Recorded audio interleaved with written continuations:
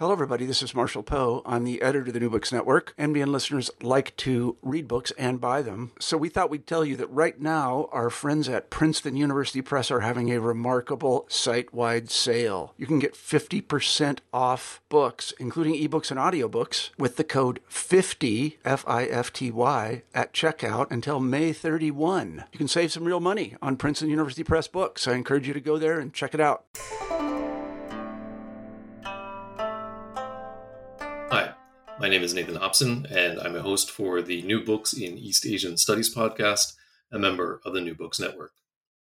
Today I'll be talking with Katarzyna Ćwierka about a book that she co-authored with Yasuhara Miho, Branding Japan's Food from Meibutsu to Washoku, which is out from the University of Hawaii Press 2020.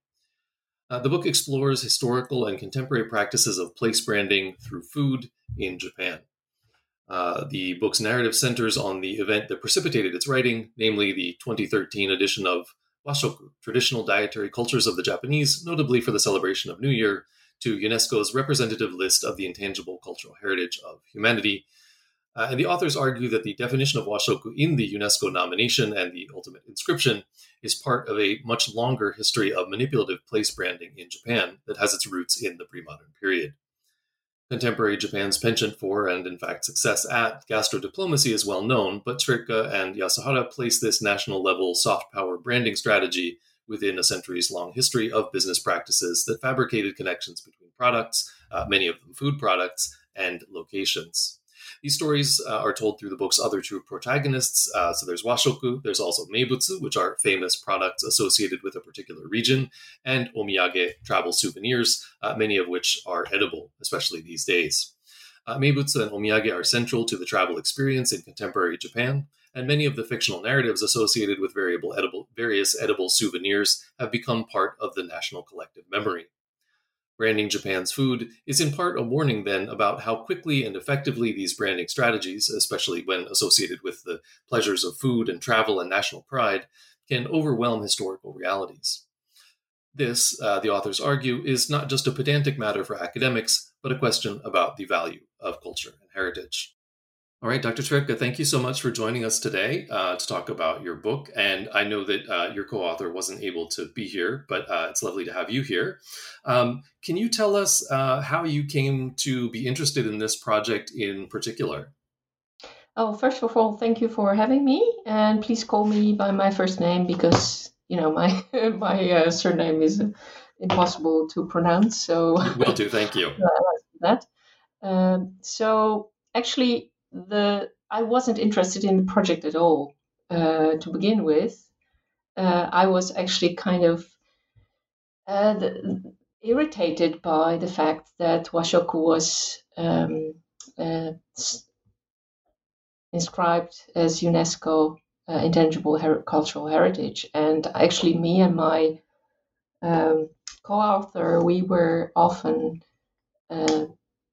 calling each other via Skype and complaining about all kinds of misconceptions that were visible in the media, and not only the media, but also the lack of any critical voice among our colleagues in Japan. And then after complaining about it for a couple of months, we decided, well, wait a second, we can do something about it. And then we decided, okay, let's jump into it.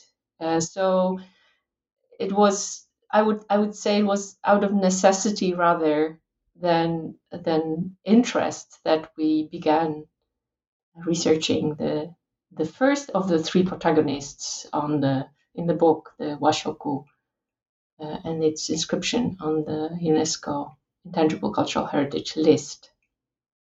Right, and yeah, that's interesting. I think your irritation shows through. It shines through in the book, and I certainly share it. It doesn't shine too much. Well, no, but I think it's one of the things that attracted me to the book because, of course, I was here in Japan when the World Heritage inscription happened, or well, right after it happened, and was certainly consuming enough Japanese media at the time to think that the Japanese media reports about, look, there are, white people in London eating ramen, washoku is wonderful, was not exactly the spirit of what UNESCO was talking about. So the sort of lack of critical voices, not just, of course, in academia, but out in the wider world, was something I had noticed as well.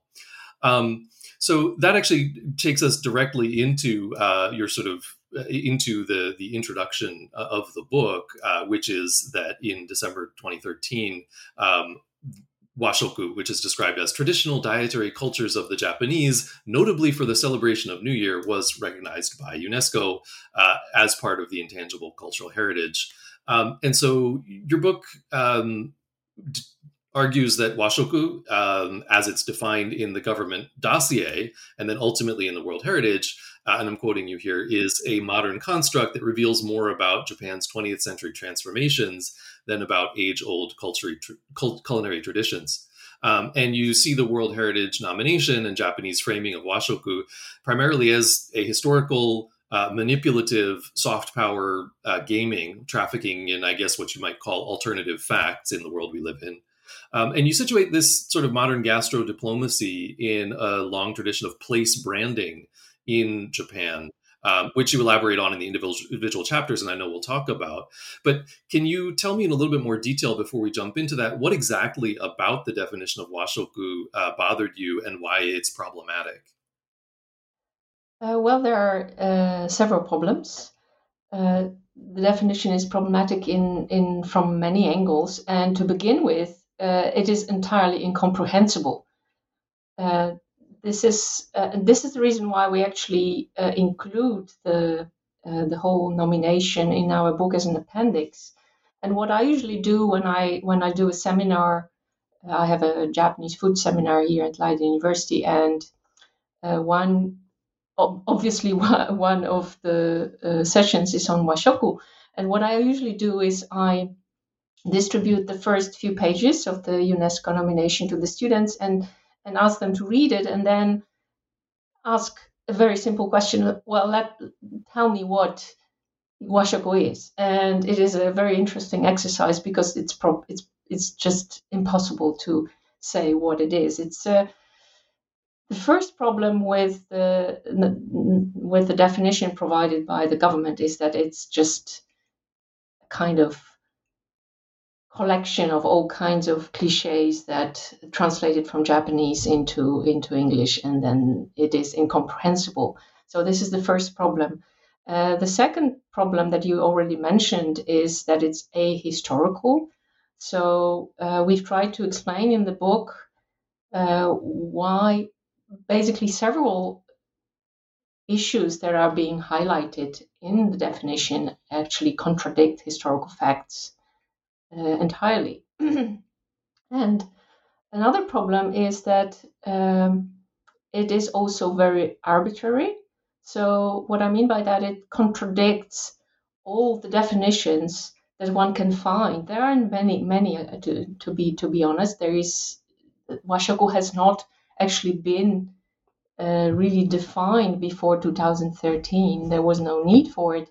But whatever we find in dictionaries and encyclopedias has no resemblance whatsoever to the definition that the UNESCO nomination is providing. So, for example, in the one of the very first entry of washoku in the Japanese language dictionary from 1981, surprisingly recent, it is simply explained as a Japanese style meal. So there is no mention of any social practice and other mumbo jumbo that we find in the UNESCO nomination. I could go on forever, of course, about this. So maybe it's the best time to stop here. Or Right. No, I think that that it highlights. Well, first of all, as you say, you could go on forever. There are so many issues, but also the fact that it is both a historical and what I think we refer to in Japanese as kasamigaseki bungaku, this sort of bureaucraties, I guess, in English. That's it doesn't really hold together and make sense in a lot of ways. And when you try and pick it apart.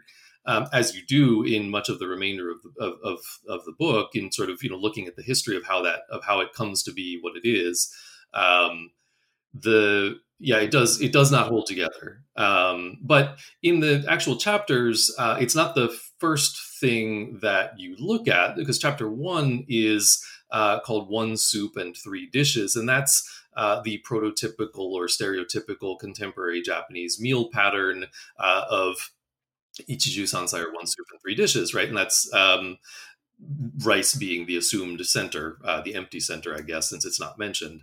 And you show that, like washoku, this is also a modern construct, and you point out a variety of factors like wartime rice rationing, post-war policy, media, etc., in making this the ideal, the normative meal plan. And I thought it was interesting that you also point out the continuing influence of the government's food education or shokuiku campaigns. So can you tell us about how Ichiju Sansai comes to have this central role in the culinary mythology of contemporary Japan, and then how this relates to the branding of Japanese food at home and on the world stage in washoku and in other sort of aspects? Well, before I answer this question, let me add maybe one piece of information that might be relevant for the readers. Sure. Is that me and my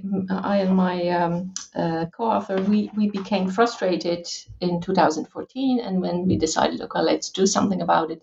And then in 2016, we published the Japanese version of the book, which was basically laying out all the inconsistencies and trying to correct the picture that was presented by the media.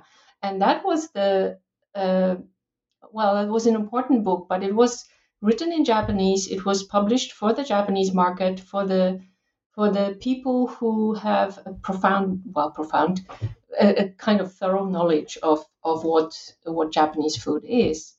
And the challenge in writing the English version of the book was that we didn't want it to be a kind of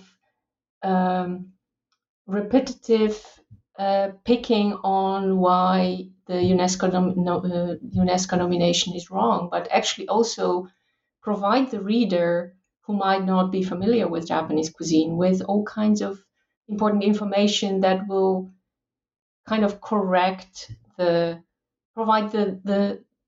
let's say more or less a correct picture of the modern Japanese food history.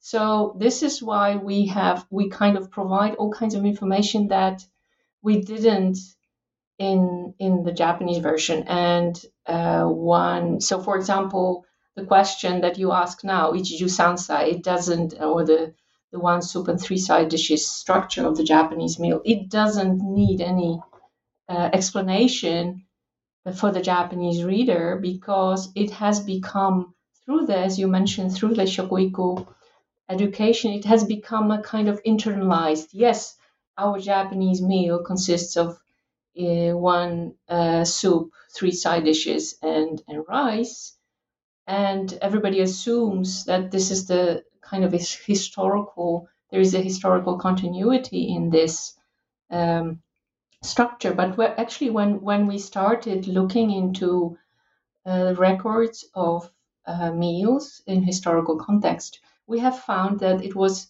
the Ichiju Issai, so one soup and one dish, one side dish, or sometimes even one soup or one side dish, that was the norm in the daily diet. And we give this several examples from different historical periods, indicating that whilst having more side dishes was always welcome, But on the daily basis, the Japanese population, even the people from the affluent households, actually did not eat that many side dishes as three. So this is already one inconsistency that has already. It's actually kind of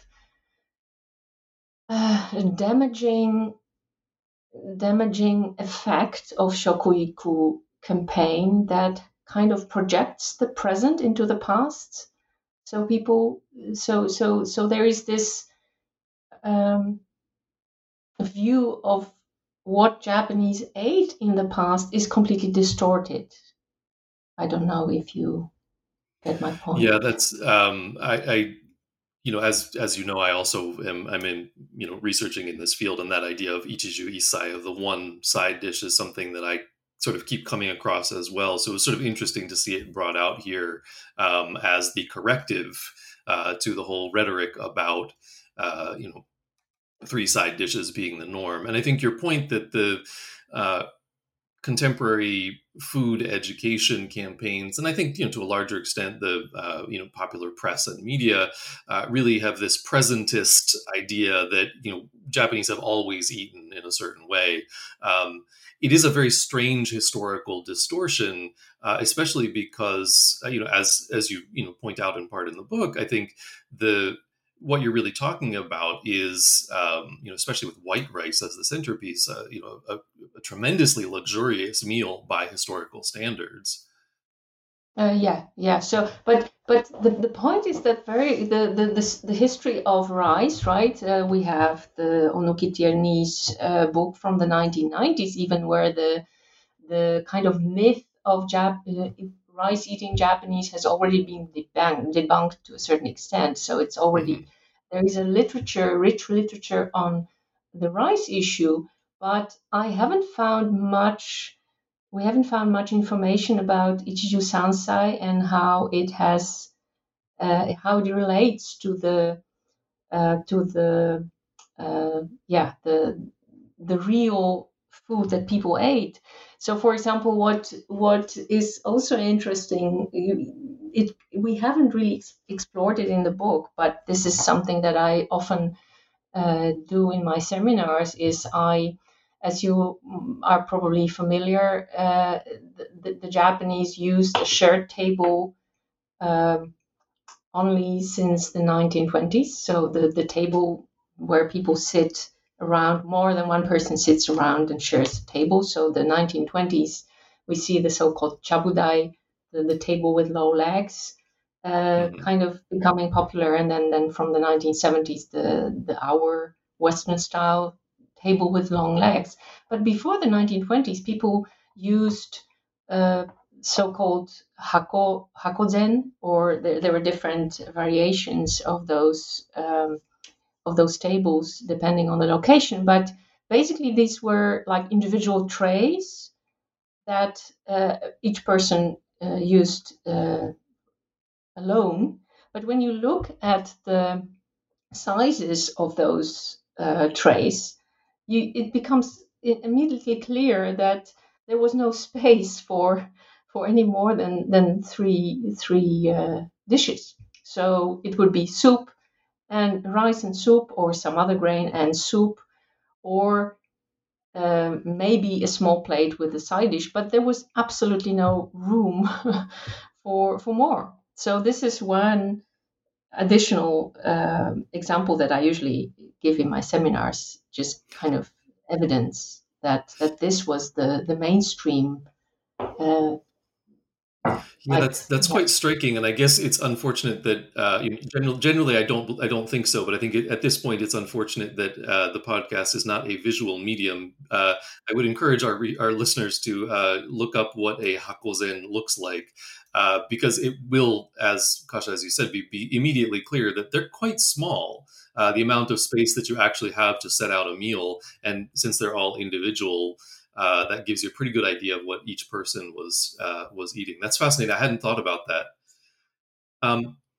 So So when you sort of lay out that historicization, I guess, of I guess you'd call it a standard Japanese diet, or at least idealized standard Japanese diet, in your first chapter. And then in the second chapter, you get into the question of washoku that we had talked about related to the introduction.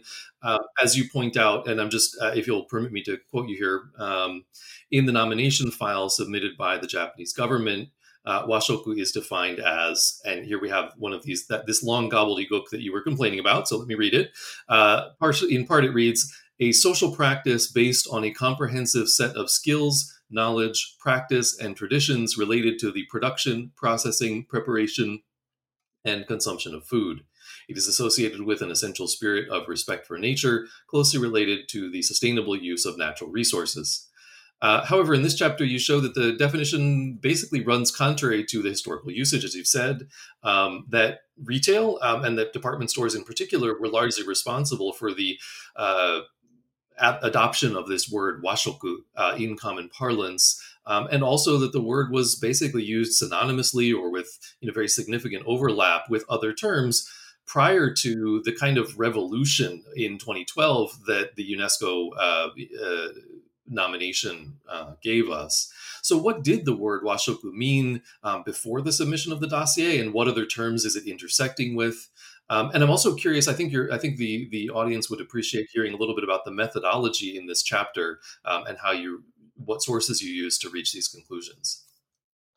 Well, this was actually the first thing we actually started investigating. This chapter was in itself a fascinating journey. So when we decided to write the book, the first thing you actually always do, right, when you do research, is you look at the word washoku and then try to find the etymological roots and the use. And fortunately for us, we now have the lots of data available through databases online. So we were fortunate enough to be able to look into the records of two daily newspapers, Asahi Shimbun, Yomiuri Shimbun, and we were able to look into, there is the full search until the 1980s, and then there is keywords that you can use to search further. So we did that. It was a hell of a job, but very fascinating. So and the reason why it was fascinating then was actually we had no idea what the sources would show us. So we found, for example, the very first mention of the earliest appearance of washoku in the Asahi Shimbun was in 1892, and in Yomiuri Shimbun was in 1907. And what struck us was striking that in both cases, and this has actually tendency that continued, the use of word washoku in those articles was paired with another word, yoshoku, which means Western food. And this is a tendency that continued throughout the decades. And I felt like yoshoku is kind of haunting me, because I actually, more than 20 years ago, I did my PhD research on precisely the topic. So and it actually struck me that when I was doing my PhD dissertation that eventually was published into the book in 2006, The Modern Japanese Cuisine, that I was actually interested so much in yoshoku that I took washoku for granted. I actually never wrong attitude probably, that I never actually investigated washoku as a term then. But now all this old knowledge came back, and it was quite clear, and it actually quite logical that the word washoku actually emerged along with other neologisms at the time to kind of demarcate the Japanese style material objects, and including food, as opposed to Western style food, or we have words such as wafuku, wafu, that means Western style, and these words are all new. They are kind of created in the late 19th century, and then it's fascinating to see how these words, and we concentrated, of course, on washoku, how it actually kind of evolved over in the course of the 20th century. So, for example, in the early 20th century, it is used almost the same way as another term that emerges in the late 19th century, which is Nihon ryori, or which also means Japanese food. So they are used interchangeably, and then gradually it shifts. And what is interesting, and here the conversation becomes complicated, because one of the aspects of the nomination, UNESCO nomination, that we haven't talked yet, is that washoku is presented in the nomination as a kind of cultural heritage that is owned by all Japanese. And if it's owned by all Japanese, that means that washoku is in principle the food cooked at home. But when we start looking at the use and the meaning of the word in the course of the 20th century, it never actually was used in the sense of home cooked meal. I'm not sure if you want me to continue, or shall we? By all means, and I think this sort of problem of not only the Genesis amnesia of sort of forgetting that it's a modern neologism, but also the fact that it's decontextualized is one of the fascinating things that you lay out in this chapter. So if you'd like to continue, please go ahead.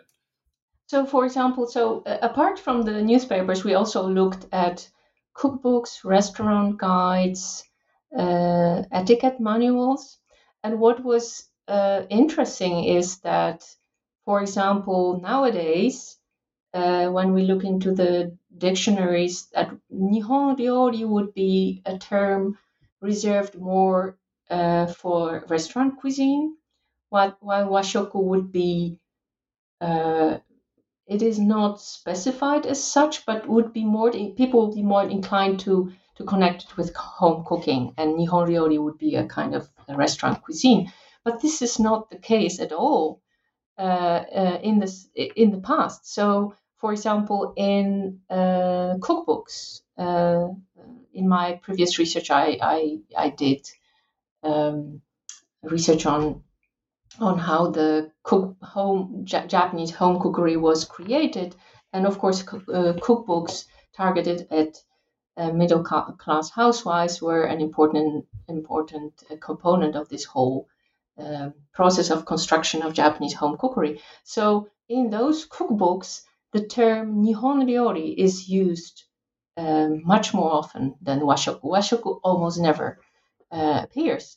While in etiquette manuals, where people, when advice is given on eating basically restaurant cuisine, the word washoku is prevalent.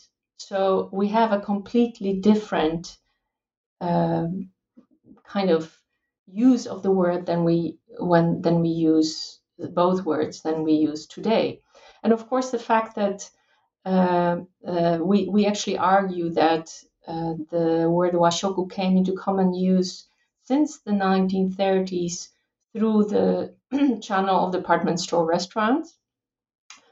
Again, here washoku is also a restaurant meal rather than anything related to home cooking. So, the home cooking connotation with washoku is, of course, related to the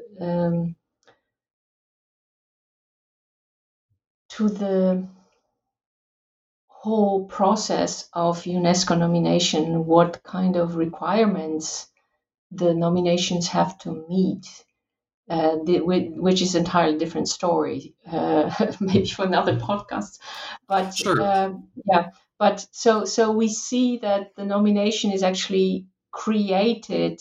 This connection with home cooking is created by the government in order to meet the requirements of the UNESCO screening, rather than to reflect the historical understanding of Japanese cuisine, and in particular the washoku category. Right. So if I'm reading it correctly, I mean your contention is less that the language changed because language changes, but that it was changed in a very specific way to meet a very specific goal, and that sort of forcible ahistoricization of the word is the problematic part of it, because if you're claiming that it's cultural heritage and yet you're ripping it out of its cultural and historical context, that I think this seemed to me to be the source of your frustration. Am I reading that right? One of many sources of frustration. Okay, fair enough. Okay. But never let it be said that you had only one thing to be frustrated about, right?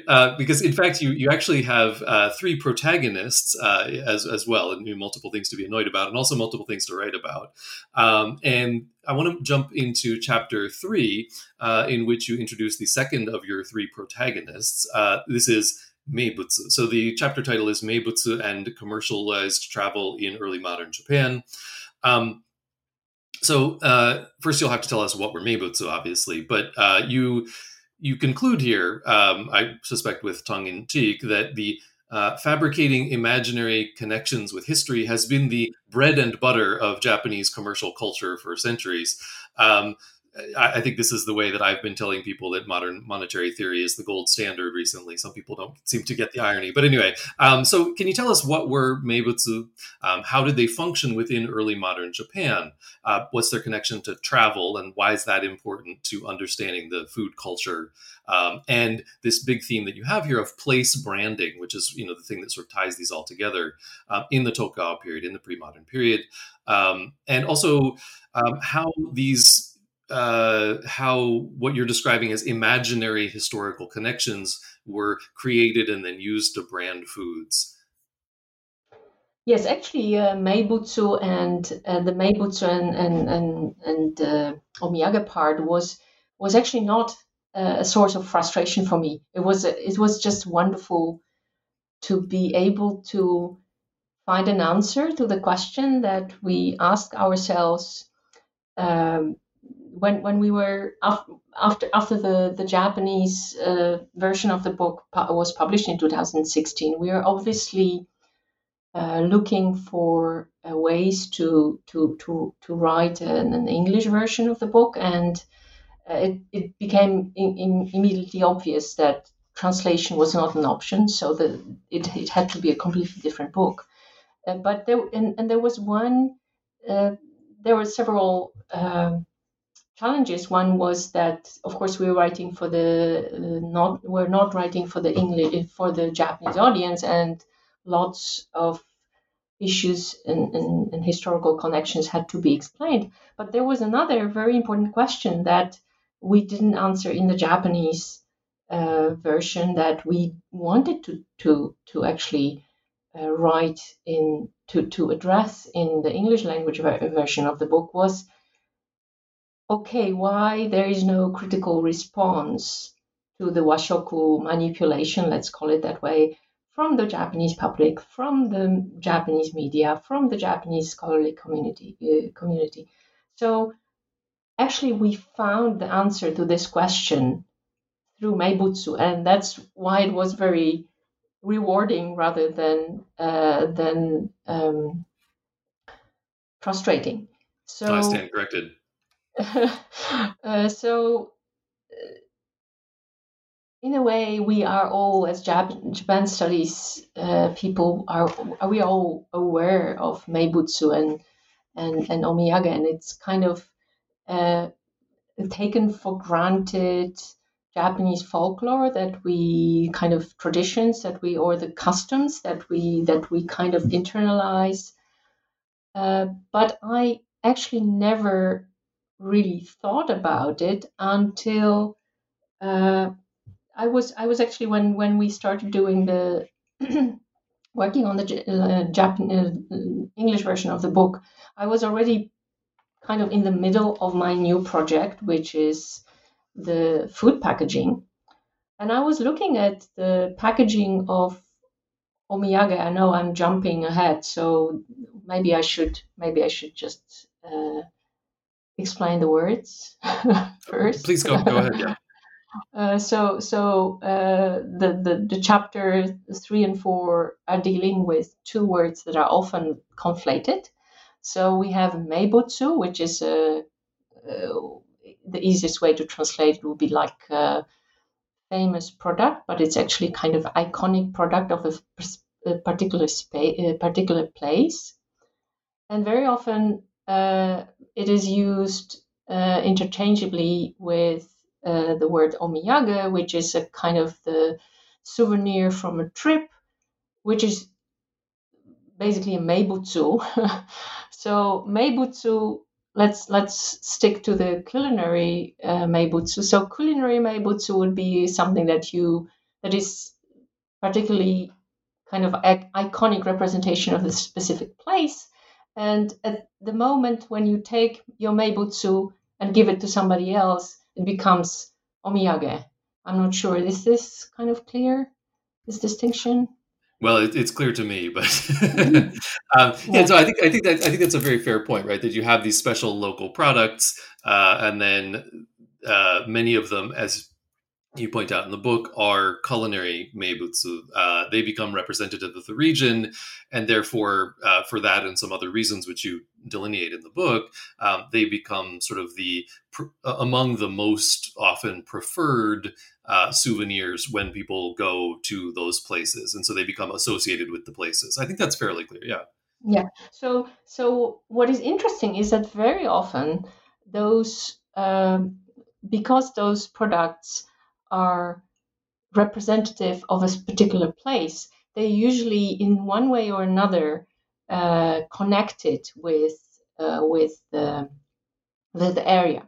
So one of the most famous and often, well, not always most famous, but the oldest meibutsu would be the ones that have been around for several centuries, and they were mentioned in all kinds of historical guidebooks of the area and so forth. So we kind of, or at least I did. I assumed that, okay, if this has been mentioned in one of those regional guidebooks from the 18th century, it must be real, right? But when you start digging into the kind of trajectory, how this particular meibutsu emerged, it turns out that they were branded products, and there is a wonderfully rich literature, primarily by the scholars of pre-modern Japan, but primarily art historians, on the history of travel and travel-related travel literature and travel-related prints and so forth, that gives us a very clear picture how these connections between travel and local products were actually kind of manipulated for commercial purpose. And the fact that this happened 100 years ago, 200 years ago, doesn't make it less imagined or constructed. It just happened earlier. Right. So this is your sort of one of your examples of the sort of fictionalized, imaginary, historical connections, or sort of place connections, or general sort of narratives around different types of. In the case of the book, mostly food, of course, but that then get associated with a place and become part of that place branding historically. And you've already begun to touch on the third protagonist, which is the omiyage. And as you say, the word basically means souvenir in the way we use it today. In chapter 4, omiyage, how to concoct a local flavor, you point out, though, that the word has a history and cultural significance beyond just the idea of a souvenir. And you do talk about how omiyage are most often foods in contemporary Japan, and you link the edible omiyage to the modern socio-political and economic system, I'm quoting you here, that began to develop at the end of the 19th century. And the very first step in this process was the introduction of the railroad. So you look at the influence of empire, war, the packaging industry, and a number of other things. And you place a lot of emphasis on the 60s and 70s in the development of the sort of regime of omiyage in contemporary Japan. And so can you tell us how they sort of emerge historically and how they fit into the larger constellation of place branding in Japan, especially the sort of factually dubious ones that you're interested in? Well, actually, I must correct you here. It's okay. Place branding in Japan is overwhelmingly dubious. So it's not only that some of them. It's just completely. I'm not sure if dubious means imagined. Well, I will cede to the author on this one. You can, yeah. So the starting point for this chapter was, for me, a wonderful book by Suzuki Yuichiro, Omiyage to Tetsudo, Meibutsu de Kataru Nihon Kindaishi, which I was reading for my other project, the packaging project. And because in the food packaging project, omiyage play an important role, obviously, I was reading this book. And then Suzuki, this book just opened my eyes, said, of course, the omiyage and the train connection, right? So when we think about pre-modern travel and people traveling mainly on foot, and we compare it with today when people go on a trip and come back. Well, nowadays they would even have the omiyage sent by Takyubin or other services. But anyway, people coming back with lots of boxes for the friends and the co-workers and neighbors and family and so forth. When you compare this with pre-modern times, when they had to walk and would actually have to carry this omiyage on their back, it becomes completely obvious. Of course, this is the case that the introduction of railway and the kind of replacing the railway replacing the normal mode of travel, which would be on foot, it had tremendous impact on the type of omiyage that people would bring home. So omiyage is I'm not going to do a whole lecture on omiyage. Omiyage is a concept that has been treated by it received good treatment in the literature. Lots of studies have been done on that, but this kind of switch into food, I think that Suzuki is one of the first scholars who actually kind of specifically points out to the fact that the introduction of the railway made it possible, first of all, for people to bring more like bulky omiyage souvenirs, and secondly, to bring food that is perishable. And for example, he gives this wonderful example of yatsuhashi, which is the Kyoto omiyage, and there are actually two different types of yatsuhashi: the fresh yatsuhashi, nama yatsuhashi, and the baked ones. And actually, the nama yatsuhashi becomes popular in the 1960s when Shinkansen is introduced, because otherwise they would go bad if people would need to travel with them for several hours. Yeah, this is actually one of the things that I really liked about this chapter, the way that it's also a history of technology and the way that mobility transforms a society and changes our sense of place and space, and how specifically that sort of plays out in the way that place branding is occurring. Yeah, well, the place branding, so the place branding is a kind of new concept, relatively new concept. There's a whole literature on it that I try to kind of at least scratch the surface of, and it seems that place branding becomes mainstream during the 1990s around the world. Place branding is something that is basically kind of occupying practically every municipal government around the world. But it seems to me that place branding in Japan occurs already quite early. And maybe if I have done a very thorough study of whatever other place, or Italy, or other societies, maybe I would find more historical connections. But when we stick to Japan, it's quite amazing to see that basically the same or similar strategies are being employed in place branding today as they were 200 years ago. Yeah, that sort of the precociousness of Japanese place branding is one of the things that really comes out in these two chapters on Meibutsu and Omiyage.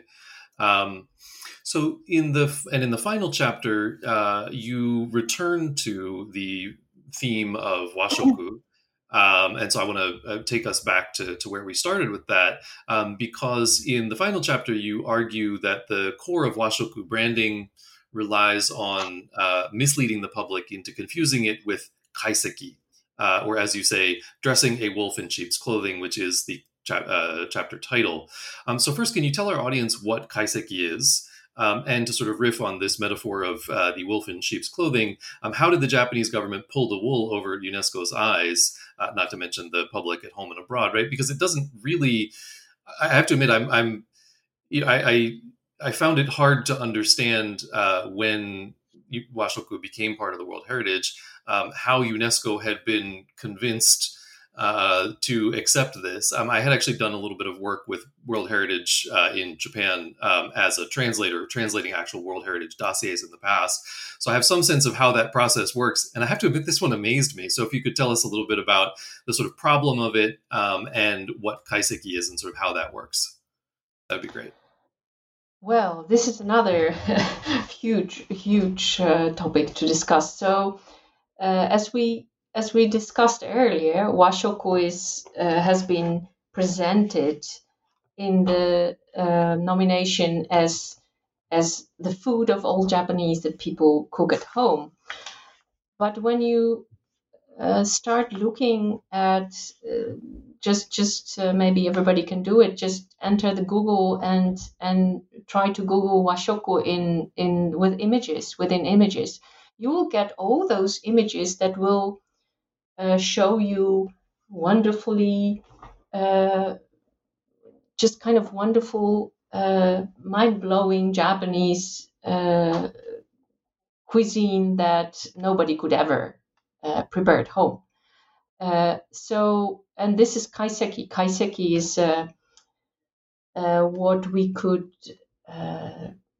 very broadly define as Japanese haute cuisine, and it has its history.